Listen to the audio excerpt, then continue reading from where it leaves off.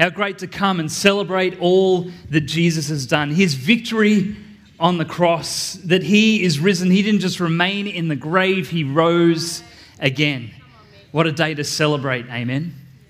Well, I've been thinking leading up to this Sunday, doesn't everyone love an underdog story?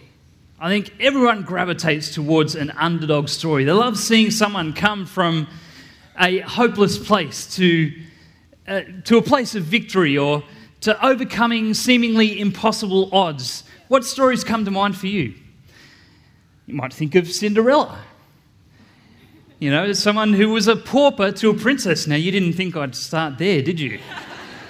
You thought I'd start with some sporting story. Well, we'll get there. Maybe like Rocky, or maybe like Star Wars. Here, Luke Skywalker takes down the Death Star. There's plenty of underdog stories. David and Goliath. Everyone knows David and Goliath. Here, a young boy takes down a giant. We're all gravitated towards underdog stories. They resonate with us. But why is that? Why are we all drawn to that?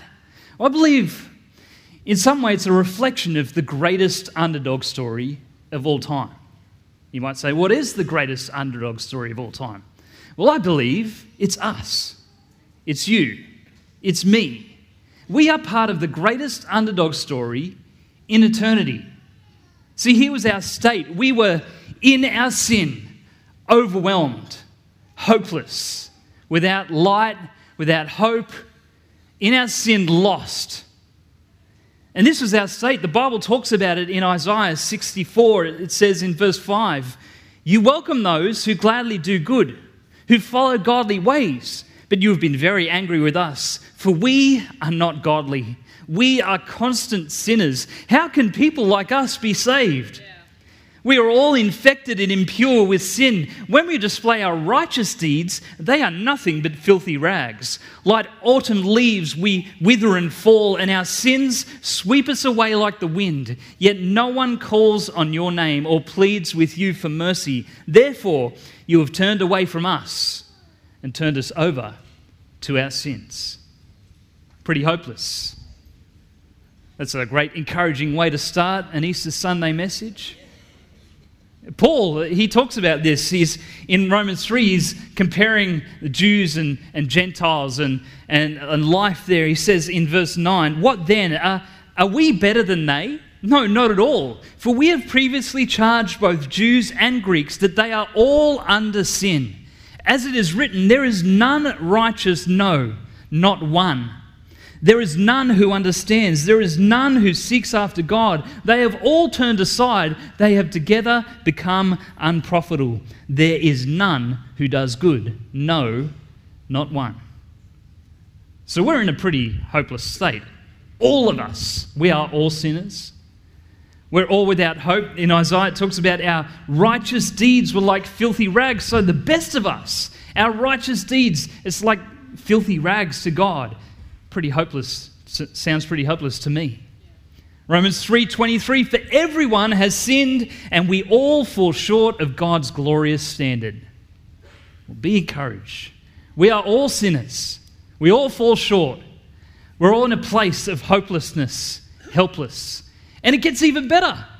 Listen, if you think it couldn't get better than that, Ephesians 2 verse 1, "As for you, you were dead in your transgressions and sins."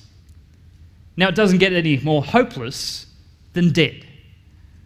I like sporting analogies, and when the game's over, there's no hope. When you're dead, the game's over. There is no hope. And here we are, hopeless in our sin, helpless, dead. You can't get any more underdog than that. See, we were stuck in our sin, hopeless, dead, and any attempt at self-righteousness, it was so futile. It was just comical. But the probability of us making God's righteous standard, it was so beyond impossible, it seems ridiculous. How could we ever dream of victory over our sin? That's an underdog story. Hopeless, helpless, dead. No hope of recovery or life or a future. But this Easter Sunday morning, there is good news. Because Jesus came, he died, and he rose again. In Romans 5, verse 6 to 11, when we were utterly helpless, Christ came at just the right time and died for us sinners. Now, most people would not be willing to die for an upright person, though someone might perhaps be willing to die for a person who is especially good. But God showed his great love for us by sending Christ to die for us while we were still sinners. And since we have been made right in God's sight by the blood of Christ, he will certainly save us from God's condemnation. For since our friendship with God was restored by the death of his Son while we were still his enemies, we will certainly be saved through the life of his Son. So now we can rejoice in our wonderful new relationship with God because our Lord Jesus Christ has made us friends with God. Is that not worth celebrating? Is that not the greatest underdog story of all time? That we were dead, without hope, without life, living in darkness, living in hopelessness, and yet Jesus came and died in our place so that we could have life and we could have light and we could go from darkness and death to life and eternity. What a good news story. And I just think about that. God didn't just help us get better. It said there, Paul said, he made us friends of God. In other scriptures, it talks about how we are sons of God. We are adopted into his family. We've gone from being completely outside of God's family, completely outside of his life and his goodness, to now being welcomed into being part of his family, to being friends with God. What a turnaround. You know, Manly could have come back last night against the Panthers. That would have been miraculous. But this is something else. Colossians 2, verse 13 to 15, you were dead because of your sins and your sinful nature was not yet cut away. Then God made you alive with Christ, for he forgave all our sins. He cancelled the record of the charges made against us and took it away by nailing it to the cross. In this way, he disarmed the spiritual rulers and authorities. He shamed them publicly by his victory over them on the cross. We have victory. God shamed the enemy. Jesus rose again, and we have victory. He didn't just die, he rose again. And so we have victory. We are part of the greatest underdog story of all time. But here's my question. How will you respond? We have victory. It's here in the Bible. Jesus has given us life. He's taken us from darkness to light, from death to life. He's given us victory. So how will you respond? You know, I love looking at pictures of crowds. I've got one here on the screen. You know, when they celebrate, it's like, to me, it's like an old Renaissance painting. You know, you can look through and every time you look, you see something different. You know, you see different people in the crowd. And I love seeing at sporting events how different people respond to moments of victory. You know, you see people, they're just in complete bewilderment. They can't believe what they're just, what do I do? Do I raise? I can't believe what I've just seen. Or there's absolute madness. Like I love watching in the World Cup when Australia was playing, and at like 2 a.m, there were flocks of people at Federation Square in Melbourne just going nuts because Australia scored a goal. Yeah, that's right. Or, you know, you could see people respond in just relief. Oh my goodness, I can't believe we pulled that off. Or people who respond with a golf clap. Or people who respond just, they're in tears, in gratitude because someone won a game kicking a ball around a field. Here's the thing, you know, it doesn't matter how you respond, we all respond differently. You know, you see some people sometimes, they're very stoic and, yes, I'm celebrating. That's all right. Everyone has their own way of responding. The important thing is that you do respond. How do you respond to the victory you have in Jesus? Don't just sit down and just watch the life go by. Let's respond to the victory that we have in Jesus. We each, it's got to elicit some response in us. I follow a team called Arsenal, and this year they're doing very well, and they love to celebrate. And there's these things called the celebration police, and people get on them because they celebrate too much. Don't let the celebration police stop you from praising God and celebrating the victory that He has in your life. Maybe there's people in your life that say, oh no, you're getting a bit crazy now. Maybe you're part of a cult. Well, they don't understand that Jesus died and rose again, that He has taken me from death to life. We have to respond. We can't just sit back and do nothing. Don't forget or minimize how much you've been forgiven, how great your victory is. From darkness to light, from death, hopelessness, helplessness to life and victory. In Luke chapter 7, there's an encounter that Jesus has. He gets invited to a Pharisee's house, and he's sitting there, they're at a meal, and this lady comes and crashes the party. And she's a woman of reputation. She's known as the town harlot. And here she comes, and she brings this big alabaster jar of perfume, and she just comes and pours it out on Jesus and weeps over Him and just honors Jesus in this moment. And the guy who invited him, a Pharisee, his name was Simon, and he's kind of saying to himself, well, if Jesus knew who this woman was, he'd be kind of giving her the flick and telling her to go away. And so Jesus begins this dialogue with Simon in Luke 7, verse 41.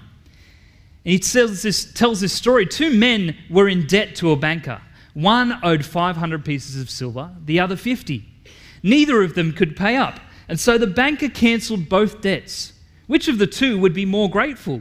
Simon answered, I suppose the one who is forgiven the most. That's right, said Jesus. And then turning to the woman, but speaking to Simon, he said, do you see this woman? I came to your home. You provided no water for my feet, but she rained tears on my feet and dried them with her hair. You gave me no greeting, but from the time I arrived, she hasn't quit kissing my feet. You provided nothing for freshening up, but she has soothed my feet with perfume. Impressive, isn't it? She was forgiven many, many sins, and so she is very, very grateful. If the forgiveness is minimal, the gratitude is minimal. If the forgiveness is minimal, the gratitude is minimal. I believe when we have a true revelation of how desperate we were, how lost we were, how hopeless our situation was, how we are part of the greatest underdog story of all time, that we won't minimize the forgiveness that we've been given. When the forgiveness is minimal, the gratitude is minimal.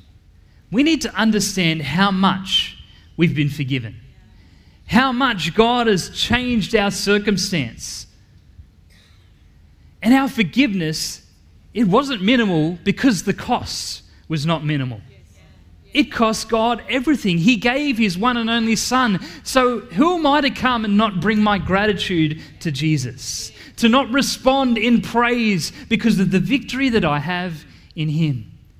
If the forgiveness is minimal, the gratitude is minimal. I don't want to come with minimal gratitude to Jesus. I want to give my everything. I want to praise Him. I want to get out of my comfort zone and just lift Him up and glorify Him because I have an understanding that I was dead, but now I'm alive. So how do we respond? Romans 12, verse 1 to 2, Paul speaks about this. He says, so here's what I want you to do. God helping you take your everyday, ordinary life, your sleeping, eating, going to work and walking around life, and place it before God as an offering. Embracing what God does for you is the best thing you can do for Him. Don't become so well adjusted to your culture that you fit in without even thinking. Instead, fix your attention on God and you'll be changed from the inside out. Readily recognize what he wants from you and quickly respond to it. Unlike the culture around you, always dragging you down to its level of immaturity, God brings out the best of you, develops well-formed maturity in you. How will we respond? I pray that we come every week to church to worship him, to praise him, to give the best of us each and every week. But that can't be our single and only response, that we give God our little bit of best on a Sunday. No, Paul talks about here your everyday. Your everyday, ordinary life, your sleeping, eating, going to work and ordinary life, and placing it before God as an offering. In a sense, that doesn't sound very spectacular. But that is what it means to respond to God, that it's an everyday thing. That it's not just a little portion of my life. God, when it's convenient or when I'm in the right atmosphere, God, I'm going to respond to you. No, it is an everyday. It is an all-in. God, you gave me everything. You took me from death to life, and I'm going to give everything to you. I'm not going to hold back in my praise. I'm not going to hold back in myself and God just give you a portion where it's nice and neat. God, I'm going to give you everything. The ugliness, the hardness in my life, the challenges that I face. It's an everyday deal, living for the King and living for his cause. Let's not restrict our response. Let's not hide away, but let's respond with everything we are. I believe when we understand our victory, when we begin to walk that out every day, two things happen. The first thing is we change our clothing. We dress differently. Now, I don't mean on the outside, but on the inside. You think about it. Before, say, 2018, 2019, how many Panthers jerseys did you see on your day-to-day? Maybe once a week you might see one. But now we're on top of the table, we're back-to-back premiers. Almost every day I see Panthers jerseys because we're victorious. Everyone wants to support the winning team. A few weeks ago I was out at a cafe the night after Parramatta beat Penrith, let's say that quietly. But I was amazed at how many Parramatta jerseys I saw around Penrith that morning because their team won. When you're victorious, you change your clothes. You begin to wear the colours of your team because you want to show everyone, I am on the victorious team. So what clothing will we wear if Jesus has given us victory? How are we going to live our lives for him? Romans 13:14, rather clothe yourselves with the Lord Jesus Christ and do not think about how to gratify the desires of the flesh. The way we live should be different when we understand, when we're walking in our victory, when it's an everyday thing. When it's not just a Sunday thing that I do, that tick that box for that week. No, when it's an everyday thing, the way I live is different. The fruits of the Spirit are exampled in my life: love, joy, peace, patience, kindness, faithfulness, gentleness, self-control. Those things are evident in my life because my clothing's changed. I'm different. God has changed me. He's taken me from death to life. And so I'm putting on different clothing because I'm in the victorious team. I'm on Jesus' team. So are you clothed in Jesus? Are you living for him day in and day out? So we change our clothing. And secondly, I think we change our confidence. When you're walking around day in and day out, feeling shame for your sin, feeling guilt for the way you've lived, for the things you've said. When you're feeling guilty, you probably just walk around head down, feeling overwhelmed by life, feeling like it's all too much. When there's no hope, when you don't understand the hope you have, it's hard to walk around confident in what Jesus has done in you. But when you know that you are on the victorious team, you walk around in life, not in arrogance. No one wants an arrogant winner. No, it's not arrogance. It's not saying, ha, look at me, No, and when you understand Jesus has given us victory, it's not through my work, it's not through what I've done, it's through him. You walk in a fresh, new confidence that I am free from sin. Jesus has conquered the grave, so nothing is impossible. So I walk around on solid ground, knowing that I have victory in him. 1 Corinthians 15, verse 56 to 57, For sin is the sting that results in death, and the law gives sin its power, but thank God he gives us victory over sin and over death through our Lord Jesus Christ. We have victory over sin and death. If Jesus has defeated that, if he's conquered the grave, then nothing's impossible. Yeah. And I can walk in confidence because I'm walking with Jesus. So I pray that from this day forward that you would embrace and put on new clothes. Wear Jesus day in and day out. Don't let your response to him, your response to his victory, just be something you do once a week on a Sunday, but let it be your everyday, ordinary life. Coming and bringing it before Jesus and saying, I'm going to respond differently in this circumstance because I've put on Jesus. And I'm going to walk in confidence because I know that I am victorious. Walk in victory. Live as a victor. You know, when we understand that we have victory, our praise cannot be taken away. It doesn't matter what diagnosis you've been given, you have been forgiven. It doesn't matter if you're facing a struggle financially. We can still praise because we have been forgiven. We've been taken from death to life. It doesn't matter what's happening in that relationship at the moment. You can still praise Jesus because you are forgiven. Nothing takes that fact away. So how will you respond? Are you just going to sit back and let life pass you by? Or are you going to come to Jesus today and say, I give you everything, my everyday, my ordinary life. I want to put on the clothes that you've given me, and I want to walk in the confidence that I have in you. Let's stand. And I want to take a moment now. We've been praising Jesus this morning. Can we praise him once more? We're going to come and our team is going to lead us in a song. I want to encourage you, don't hold back.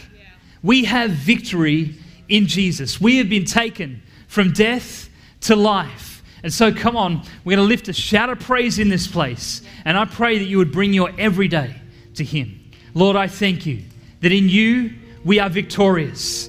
Lord, that you have transformed us, that you took us from the place of hopelessness, without life, in darkness. And Lord, we have life in you, life eternal, life everlasting, and help us to respond to you, Jesus, with all we are. In your wonderful name, amen.